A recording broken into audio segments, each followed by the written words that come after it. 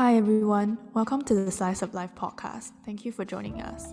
I'm Novia. And I'm Darius, your host for today. Slice of Life podcast is brought to you by Project Happy Apples, a palliative care project based at NUS Medicine, aiming to spark conversations about death and promote how palliative care, a team-based approach, can improve the quality of life of those with a life-limiting illness.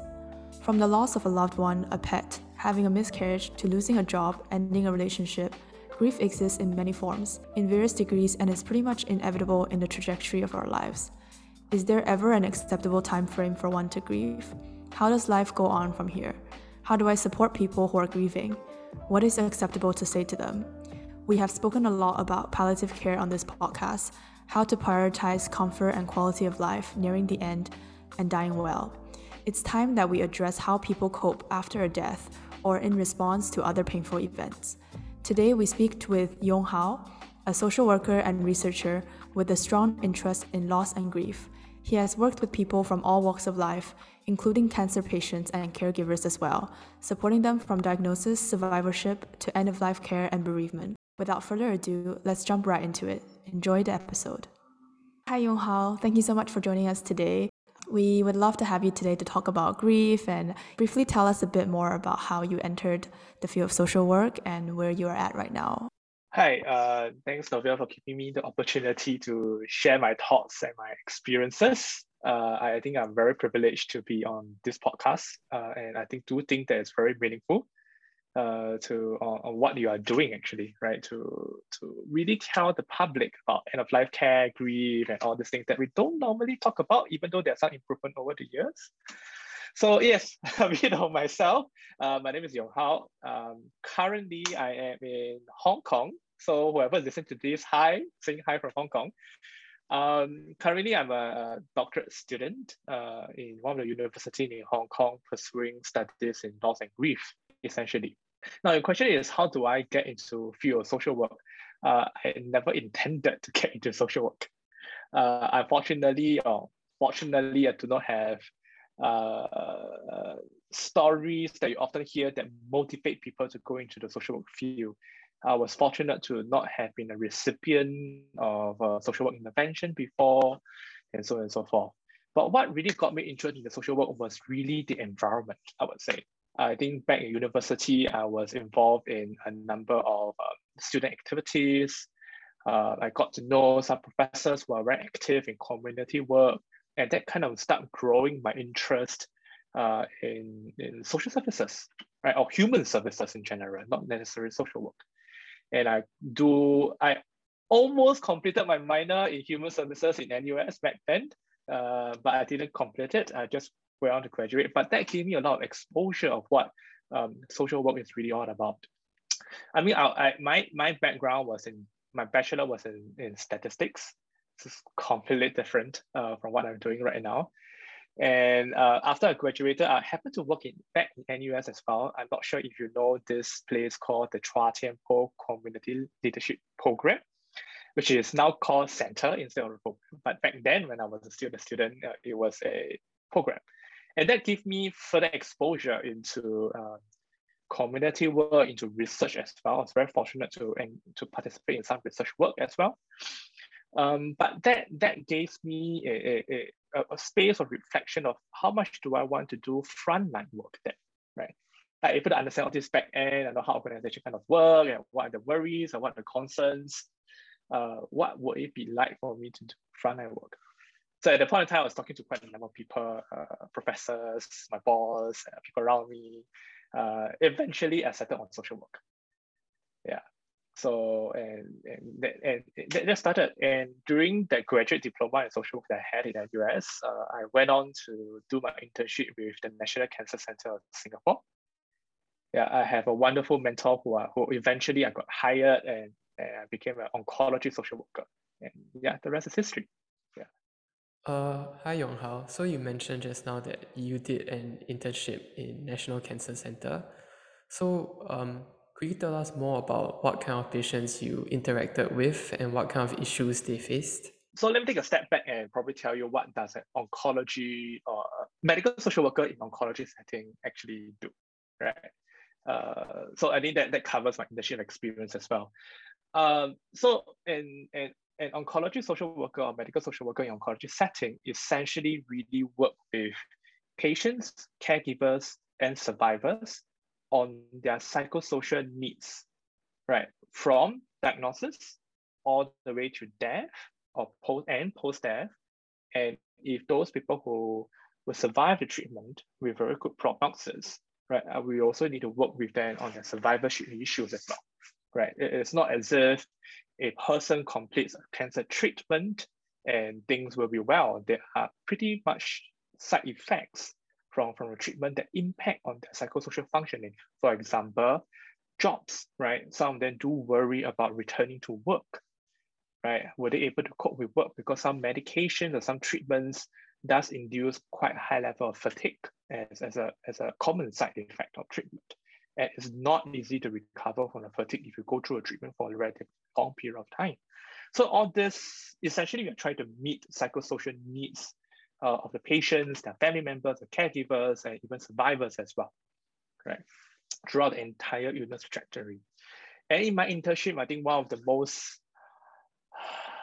I wouldn't say heartbreaking, but most impressionable experience I have to work with a gentleman who has to go through divorce at the same time of going through treatment, right? So it's not easy, right? He has to manage a divorce, and there was quite a bit of outstanding issues that once the divorce is finalized, he needs to mentor as well. So they're called ancillary matters, right, in the legal term, right?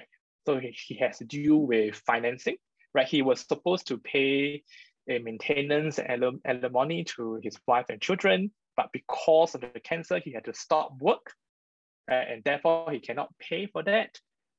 Unfortunately, the ex-wife demands certain sum of money, right, regardless of the situation.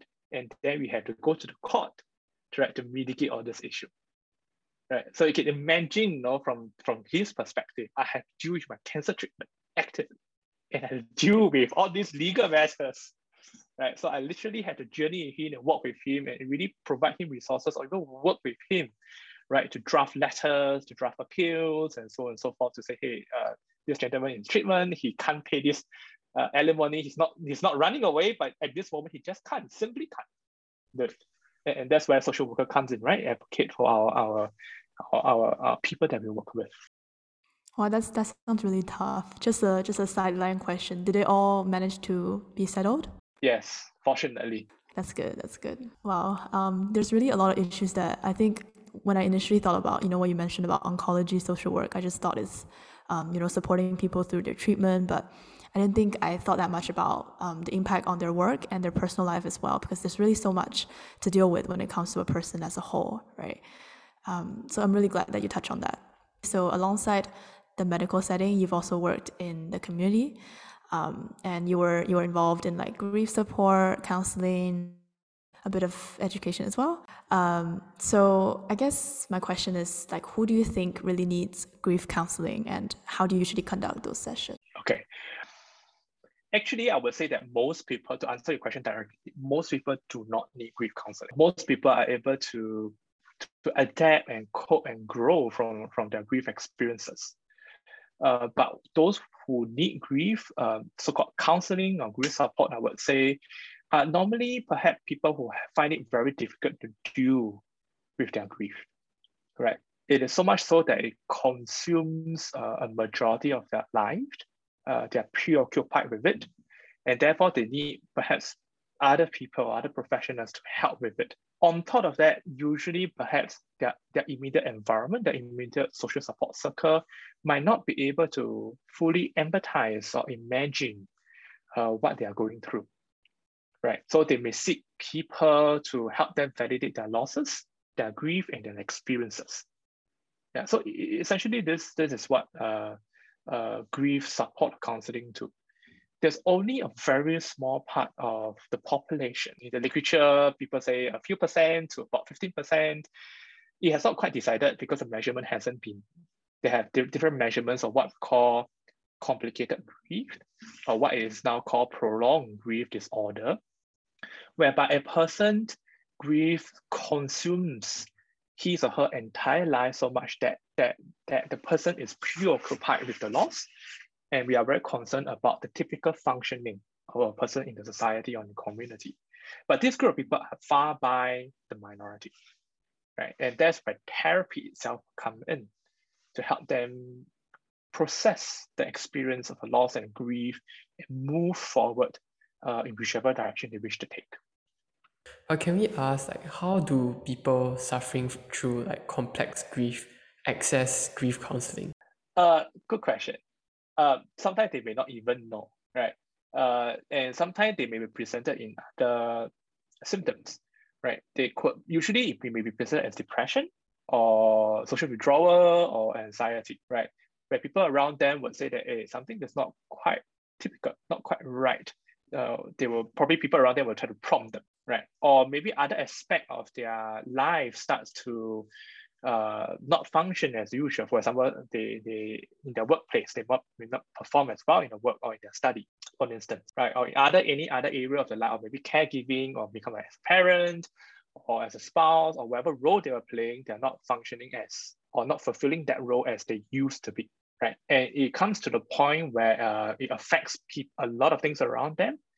And let's say the person is aware of it and therefore they will seek help. But I would say that most people, it taps into the larger narrative of, do people seek help to begin with, right, for the challenges and the issues? Yeah, it would take usually a while, or like for something really big to affect our lives, then we're like, oh, we can't really deal with this on our own. And most people aren't very willing to admit that they need help. And I think that's a very difficult thing to get over in the first place. And the most drastic presentation, sometimes they could be presented in the form of attempts suicide. So I would say that people probably wouldn't seek help, particularly for complicated grief, because I think there's very little awareness of what I want to use the proper term, prolonged grief disorder is, because it's a relatively new diagnosis label, I would say. Yeah. So they get presented in other forms. So I guess in that case, their family member or maybe their friends would like kind of egg them on a bit, and then prompt them to seek help in the form of like social work, or maybe just to go see a counselor. Yeah. And sometimes they may go even to the doctor. It's really depending on who they are comfortable with, right? And maybe they refer them to a psychiatrist or further evaluation and so on and so forth. Yeah, for sure. I think just now you mentioned like prolonged grief, and like I'm sure there's like many different types of grief. So maybe you can tell us more about like not just grief arising from death, but what are the various types of grief that we all experience as a result of just painful events in our lives. Okay. Let's define what grief is a little bit so it's easier to converse. I think for me, and by and large, a lot of literature also say the same thing. Grief is essentially a subjective set of responses to any significant losses. As I mentioned, whether it's non-death loss or death loss, any significant losses, right? We obviously equate grief with death, because death is a major loss in anybody's life, right? It has a lot of impact.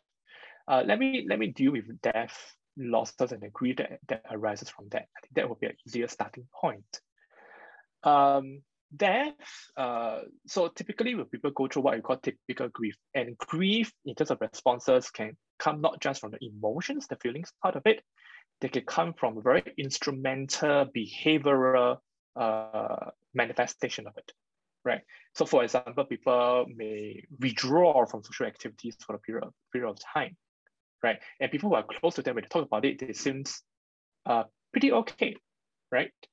They don't show a lot of extreme emotions or deep emotions, but we kind of know they are grieving because other indicators tell us, so they are withdrawing social life, they are a bit more, they need to take time alone more, they don't talk as much, but those are part of grief reactions. And often not, we find that more in the men, right? That very instrumental behavioral way of grief, right?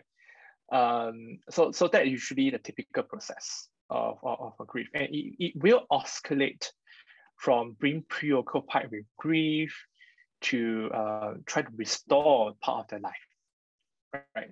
So oscillation between good days and bad days, right? What we call the typical grief so-called process. There's another type of grief that I wish to highlight is the idea of disenfranchised grief, right? So Kenneth Dovka, American psychiatrist, actually coined this term, disenfranchised grief. Disenfranchised grief in its essence is that losses that are not socially recognized. A classic example, pet loss, right? We know pets, especially cats and dogs, and whichever pets that we have, sometimes we can form very close bond with them, right? And we will definitely, most of us will outlive the lifespan of pets, right? And pets will eventually pass away and die. And often not, sometimes people around this, people who have lost the pet, will sometimes give kind remarks such that, oh, it's just a pet and get another one, right? It's not a human. Why are you so taking it so badly? Right. So this is a form of disenfranchised grief where the person is grieving over the pet loss, but their loss is not recognized. Right. It's like I mean, people feel like it's so natural to talk about like when you grieve for a loved one, but a pet is also someone that you build a relationship with. For many people, that's their companion.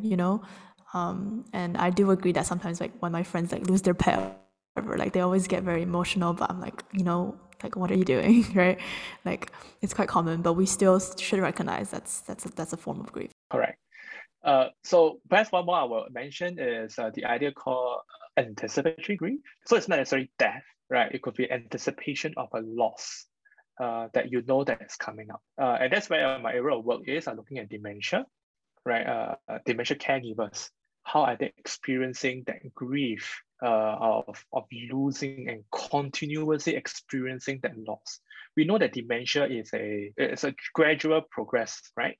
The decline in many areas of function of a human being. And people around them who are close to a person with dementia, they actually have to witness the loss of the person's function and then impact the relationship that both of them have, right? And it's anticipatory in some sense because the person will eventually die. Yeah. So that's another form of grief. So is that form of grief experienced by both the person suffering from dementia as well as the caregivers? Is that correct? Yeah, it can. So I see now that grief is a very broad concept that stems around losing something. It doesn't have to be death. It can be anything, in fact. Is that correct? Yes, that's right. It can go from very tangible to abstract. There are some literature. I mean, just kind of for fun.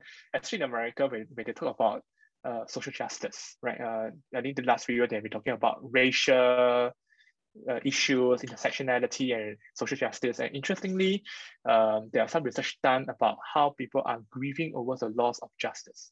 Yeah, so it can go into that realm, but it's a relatively new development over the years.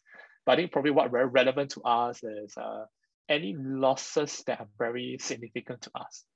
Not just that, it could be relationship as well. Okay, moving on from grief itself, but are there different kinds of grief arising from death that is very sudden versus from a prolonged illness? When we talk about sudden death probably we talk about suicide is one example of it, right? But sudden death can also occur for that a person is having a terminal illness, right? But the death is also unexpected, which I encountered quite a fair bit in my experience as a medical social worker, where the doctor, based on the clinical data evidence, to say that, the person probably have about 3 to 6 months of lifespan, but suddenly the patient died the next day, right? Or the week after, right? The sudden deterioration and so what is sudden, right? Is very subjective to the person, right? So I want to lay that out first. So one of the main characteristics of sudden death or also even violent death is the trauma element, right? If you kind of anticipated the death in a very gradual manner versus a death that comes so sudden and essentially so violently, right? Especially in a suicide, often not there's a trauma element, right? So this is what we call the grief has taken on a characteristic of a trauma, right? And often not when we try to work for support person going through such experience, we need to first help them work through or process the trauma part of it first.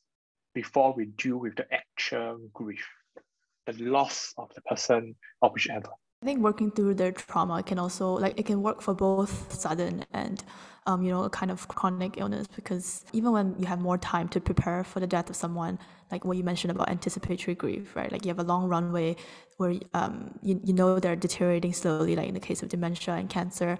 But when it happens, it's still super shocking, and like a huge part of you is still like experiencing that kind of trauma of losing that person. So would you say like dealing with the death from one kind of illness, like sudden or chronic illness, do you think one of them is easier, or does it just depend on the person? I think I will go for depending really on the person, right? It's really the subjective interpretation of, I mean, I'll put it in a very clinical way, death event, right? How does the person see that death that has occurred, right? And you're very right that the trauma, I'm not using in a very PTSD clinical definition of it, right? Trauma is really essentially a very strong psychological impact, right? That's detrimental to the person. And that person is therefore it's very subjective. So I'll go for an answer that it's really depending on the person. And therefore, as I work with people who are in grief from death losses, especially, it's really find out from their perspective. So usually my first encounter with them is really understanding where they are and how do they perceive the entire thing that happened. And what are like the range of reactions or coping mechanisms, or I guess just general responses that you've seen in people going through grief arising from somebody's death?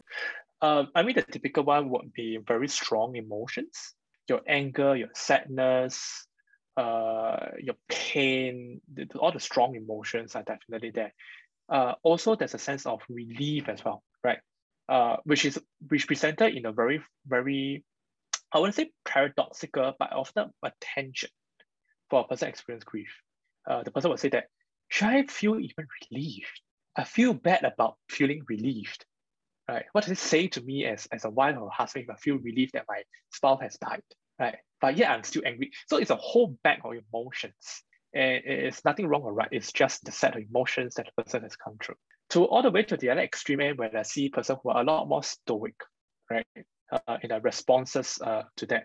And often they come to us sometimes, or when I see some of the people I work with, they presented in the form of, I need help for my family because my husband, who is a breadwinner, has died, and now I need to do something of finances of the family. Right? When I try to ask about how is your experience of that, she simply said that, well, what is important now is try to get my family finances in order. Yeah, I think that's quite natural. Like they just want to focus on the pragmatic sides of things, and maybe it's a way of not thinking about their own emotions, or maybe because that is really in the way of them processing their grief, because there's more realistic things and logistical things that you need to be dealing with after somebody's death, and that's really tough to have to go through that at the same time as just processing your thoughts and emotions. That's right.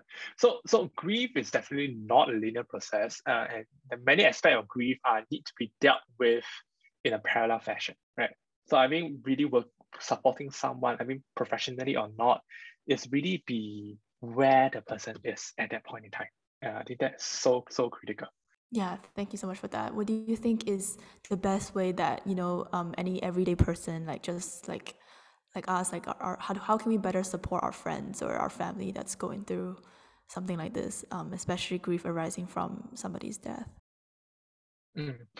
I think, as I alluded, I think it's really be present.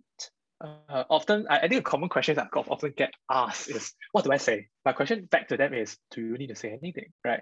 Sometimes the present itself is what the person really needs. Sometimes. Of course, you need to know the person well and how the person behavior and characteristic, right? But sometimes really, the presence itself is really more than enough, right? The companionship, the silent companionship, sometimes is really enough.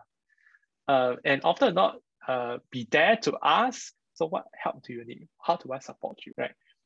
And often not see, at least in Singapore context, being instrumental in your help. For example, if you are students, can I help you record the lecture sessions or whatsoever in practical ways, right? I've heard of cases that, I take care of your children for a while you're going to take a break, and so on and so forth, right? So sometimes all this instrumental help helps as well. So really be present. Yeah. So I see it's just like helping in any way you can, and just helping out with small tasks, and just trying to lift off the load for the person. But the key thing is ask. Sometimes we don't want to do things that the person don't want. So it's to make sure that whatever you're doing is really helping the person, and you do that by asking them. So I think many people perceive grief as something that affects our lives in a very negative way, in a very depressing experience. So do you think it's really a form of suffering like many people would think, or do you think it can be something positive? I hesitate to think grief as suffering. I can see why it is. I take on a more philosophical idea whereby pain is necessary, suffering may not be. Right? The pain of grief is something that we will all go through, the intensity of it. So I see it as an experience to share with you. I had lost a family member, last year. So I can empathize the kind of pain that arises from it. But I see it as an experience, and I see growth in that as well. What does that grief show me as a person, right? How much of my own outlook about life do I review? Do I change? Right? I think we do hear a lot of stories whereby when they go through a certain experience, especially grief, that is very, very painful, it changes their life. Whether is it positive or negative, that's not for us to judge, right? But it's transformative. Yeah, I definitely agree. I feel like personally, when I was going through my grief when my mom passed away, it was a lot of emotions at the same time and for a very long time. But it's at the same time, it's like it really helped me reflect on my life decisions and like my goals going forward. It just provided some kind of a clarity that I just didn't really pay that much attention to before. So yeah, I definitely agree with you that it's not necessarily suffering, although it is. I mean, it's not a pleasant experience to have, but it's a blessing in disguise in some ways. It also is retrospective, right? I mean, when we are in that process, I think we still are. I mean, to me, grief never kind of ends. It's retrospective. Yeah, for sure. And what do you think like a healthy grief process should look like to you? I'm not sure how to define healthy grief process, because grief process is so unique, right, to everyone. We have not talked about the cultural aspect and how it implicates grief. Because what is healthy to a person may not be healthy to another person. Let me give you an example. When I was a medical social worker, and I worked with this spouse, wife, whose husband died. And before that, we were talking about how life would be, right? When after your husband passed away, we know that her husband will pass away soon, and she's in so many levels. She is accepting. She's more or less prepared before the death.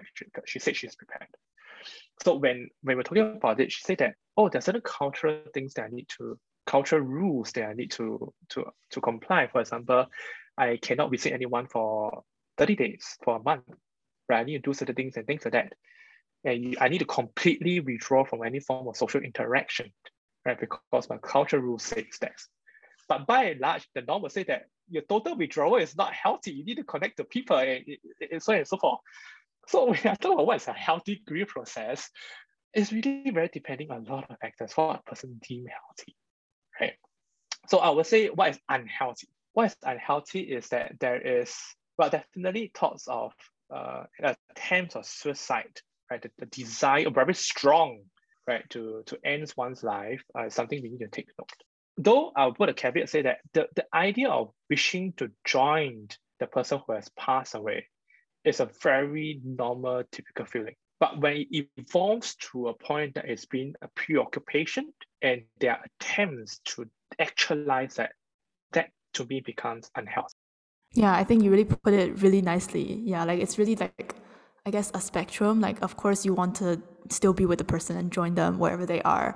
But when that thought becomes like the only thing that consumes you, and that becomes like what your life really matters, then it becomes unhealthy. And obviously, that calls for some sort of an intervention in that case. Right? Yeah, and I'll add consume you for a relatively long period of time.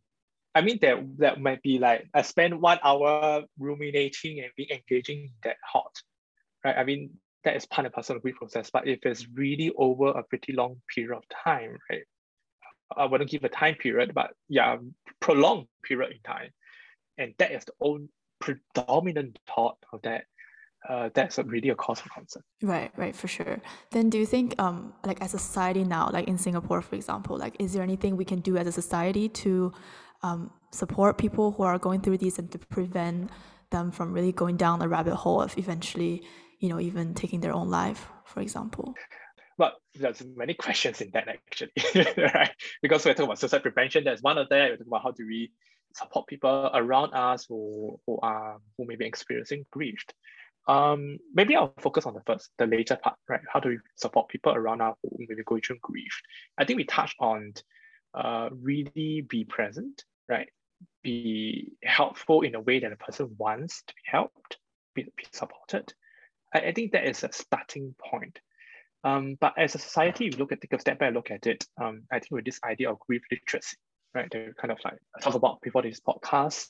I think by and large, the society would probably need to be more aware about what grief is and about acknowledging that the losses that we experience is not just death, but any significant losses the person deemed significantly to be. And also the second part is really about then equip ourselves, right? How do we help or support the people around us? So that's the skills part. And also the value part about the society, how do we want to do, or how do we want to, I want to say manage, but how do we support people to live in the losses and grief? And one of the things that I see observing in overseas is that this idea of bereavement leave, some countries are really talking about that, and those are paid leaves. Right, it's not typical. It's not the typical Singapore setup. Where I see a lot is that if your family member dies, you get 3 days of leave, and those 3 days of leave are usually needed to deal with the funeral, the post-death, immediate post-death matter, and so on and so forth. But bereavement leave, you talk about 2 weeks, 6 months, that kind of thing, right? Where you are allowed paid time off to take time, right, to process or to deal with whatever that's happening in your life because of the death of someone else. Yeah, for sure. It's like we have maternity leave for welcoming, newborns, but the same way that someone passes away, you also need time to process that emotion, and it obviously affects the way you go to work and things like that. So instead of, trying to force someone to work alongside that, it would be healthier if people were given time off to really transition in that phase of life. Yeah, correct. But of course, the also practical implication, bereavement leave is paid, then who pays for it? Right? I mean, there are some debates, and in those countries are considering bereavement leave, and there are very real implications if you do that as well. But I mean, the idea behind it is really about compassion. How do we really engender compassion in our everyday interaction, from our micro interaction from people to people, right, as member of communities, be it neighborhood or community of common interest, to all the way in society in terms of policies, right, or even company level in terms of policies. How do we be compassionate in the way we interact with people, not just in grief, but in all aspects of our life? Yeah, for sure. I think it's generally like we need to build a general like culture of like empathy and supporting each other and being more understanding. And that's really how we can move forward to be a more, like you said, grief literate society. Do you think Singapore as a whole, like over the years that you've worked in social work, or just your experience with research and all that, has it improved in terms of people's willingness to address grief and to support each other through the process, instead of it just being like stigmatized or not really talked about? Whether is there an improvement? It's hard for me to say, but my observation is I think we still have a lot to do. I think I'll take a leaf from how we have starting to see mental health a little bit more differently. I mean, we can say grief is part of mental well-being and mental health issues. That's definitely what I meant. So I do see improvement in how we see mental health, how we talk about mental health. And I think in the sub-area of grief, I think we stand to benefit in that sense. But whether grief specifically, have we been more open to talk about grief and the losses of that? I think first step is that, are we even aware the losses impactful, and are we aware that we are actually grieving? Again, the dominant narrative is grief equals to death, right? I mean, death equals to grief, right? But how about other losses, right? For example, pandemic, right? There were so many losses, so many of it, but did we able to recognize it as a form of grief instead of saying that it's a form of depression? They can co-occur, but can we recognize it also as grief? I think we have not really done that yet. Yeah, for sure. I think this pandemic has really brought a lot of issues to light, as well as changed the way we live our lives, with all the quarantine and social distancing and all that. So do you have any generic advice? I think now many countries are also going to, another round of restrictions and all that. So do you have any advice for people who are dealing with grief in the middle of a pandemic? Not necessarily death, but, from all sorts of losses, be it time lost with loved ones and connecting in this world of social distancing and stuff. Yeah. I think I wouldn't say advice, but I will share how I deal with it. Probably a point of reference, if you will. I think really take time out, right? And recognizing that I think all of us are experiencing something so unseen. I think none of us currently living, right, have ever experienced that. I mean, human history, yes, there were pandemic, right? But this is the first major pandemic that all of us are experiencing. I think be kind to ourselves, right? I think that's a very important part, and be compassionate to ourselves. Take time out, be compassionate, be kind, and recognize that a lot of things has changed, right? Move at the pace that you feel comfortable. Yeah, I definitely agree. That's really excellent advice. I think just constantly check in with ourselves and check in with each other around us to make sure that we're all doing okay. Take time when you really need to, and I guess look inwards as well. Going well, and in certain aspects, allow yourself to feel and know that it's some extraordinary times that we're in right now. So yeah, do prioritize your mental health alongside your physical health, and just any aspect of your health, it's important and it should be addressed where necessary. Though I would say, I think it's a balance. I wouldn't say prioritize, right? We all need to take care of different aspects of our life. It's about how do we achieve that balance that works for you, right? Priority often means that this is something more important than the other. I do feel that many aspects of our life, be it our work, our study, our mental health, our physical health, and so on and so forth, they are equitably important. Just that at a certain point in time, let's pay attention to this or that and achieve the kind of a spiral upwards kind of a balance. Okay, thank you so much, Yonghao, for your speaking with us today. We learned so much about grief, and for those tuning in, we hope this episode has given you some insight and tips and tricks to help you and your loved ones navigate your own journey of grief, bereavement, and loss. Thank you so much. Yeah, it was really a great conversation. I'm so glad that we had you. Thank you so much.